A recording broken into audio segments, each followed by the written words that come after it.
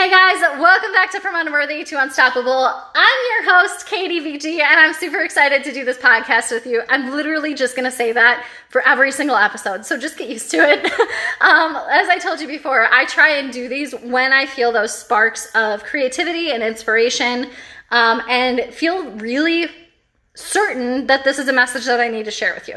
So I am literally in my garage right now. So if you hear an echo, that's why. My voice is already raw from doing a training on this, and it's too loud. It's raining outside, so it's too loud to do it in my car, and the kids are sleeping. So I apologize if there's an echo, but like I said, I couldn't wait to get this message out to you because I feel like sometimes we just need things broken down in a different way to actually understand it and to be able to apply it to our lives. So hopefully this gives you that opportunity.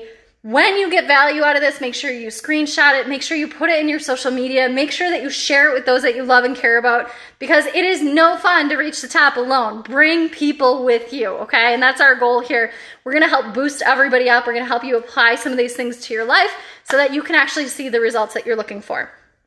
So, all that being said, I gotta take a deep breath. Like I said, I'm literally hoarse and out of breath from doing this on a training, but now or never, right? So I want to talk to you guys about this phrase that I know that you've heard a million times over, and maybe you just haven't found the right way to apply it to your life yet.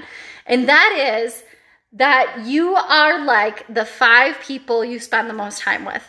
And that the 5 people that you spend the most time with will show you the trajectory of your life. If you guys have heard some form of that idea, then this is the podcast for you, because this, I don't even know where this all came from, but it made so much sense to me to break this down into separate sections so that like I said, you can have a tactical way to apply this to your life. Because I am a massive bleeding heart, you guys, and I can't just imagine cutting somebody out of my life just because they don't understand one of the goals that I have.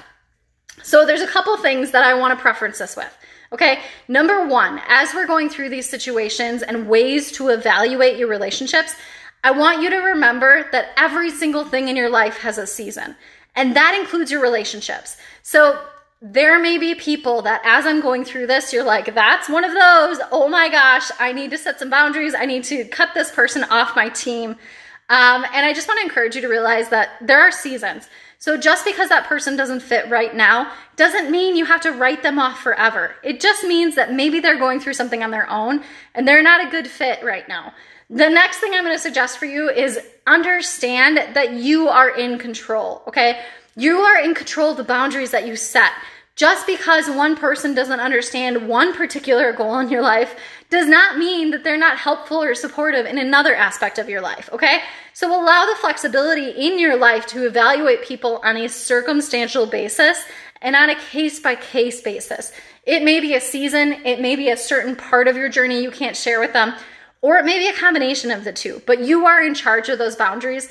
And just because you're identifying one of these relationships that I'm going to go through doesn't mean that they need to be cut completely out of your life, okay? So let's break it down. I want to talk to you guys about these 5 people you spend the most time with in kind of a different way, like I said. So I want you to imagine the people that you are in contact with every single day, whether it's physical contact, like you're literally face-to-face with somebody, maybe they live in your house, maybe they're part of your family, whether it's social media contact and they're able to message you or they're part of your team in your network marketing career. Maybe they are literally just a virtual mentor. I don't know, but every single relationship in your life, this gets applied to. And I want to help you work through the way that we can create what I like to call a dream team. And I don't mean a dream team like the team members in your network marketing company. I don't mean the people in your management team. I don't mean like in your sports team. I literally mean that there are people in your life that they play a massive role in helping you to accomplish your dreams. And we want to make sure that these people that are on that team, that are helping to cheer you on, support you, encourage you, and help you work through things, that they are the right people for the job. And so that is what I call the dream team. We're making sure that the relationships that we are part of every single day are actually benefiting us and actually helping us to get further in our journey. All right, so we're going to break it down to 3 different types of people that you need to watch out for and that you should always be evaluating every single relationship for, because they do not fit your dream team, okay? Number 1 is you have to watch out for crabs. And I know that sounds ridiculous, and maybe some of your minds went straight to the gutter, but I promise there's a story here, okay? So if you don't know, if you're catching live crabs and you put one crab in the bucket, it will easily climb its way out. That's no problem, just scales the wall and climbs out, right? But if you put two crabs in a bucket, they will continually pull each other back to the bottom of the bucket, and neither of them will escape. There are crabs in your relationships. And again, I can't say that with a straight face. I'm sorry. Like a 12-year-old boy over here.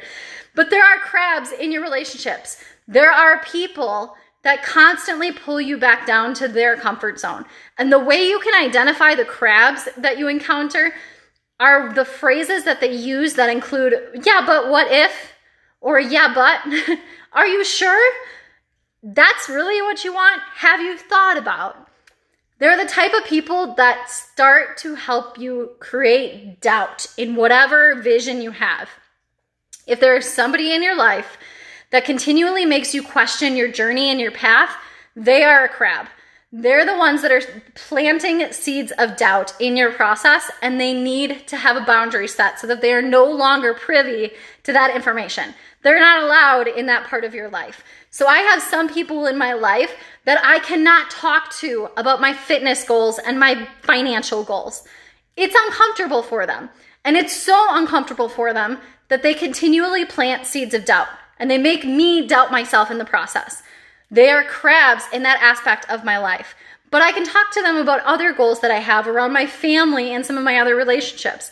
So they have benefits as a relationship, but I need to be aware of their tendencies in certain facets of what I'm trying to achieve. Does that make sense? So be aware of crabs, identify them, and set the boundary. Whether that means that they can only be privy to certain information and certain things, or maybe it means that you just can't have a relationship with them. That's something for you to decide. The second type of relationship that you need to keep your eyes out for, you need to be aware of, and you need to set boundaries for immediately are what I like to call monkeys. And I'm going to give you a backstory about this too, okay? So I was listening to a John Maxwell podcast, and he was literally talking about how they packed a room full of monkeys, and they put a bunch of bananas on the top of the ceiling with a pole to get up. And every time a monkey climbed that pole to get to the bananas, they were doused in ice cold water. As this research project continued to go along, they constantly replaced the monkeys with new ones, okay?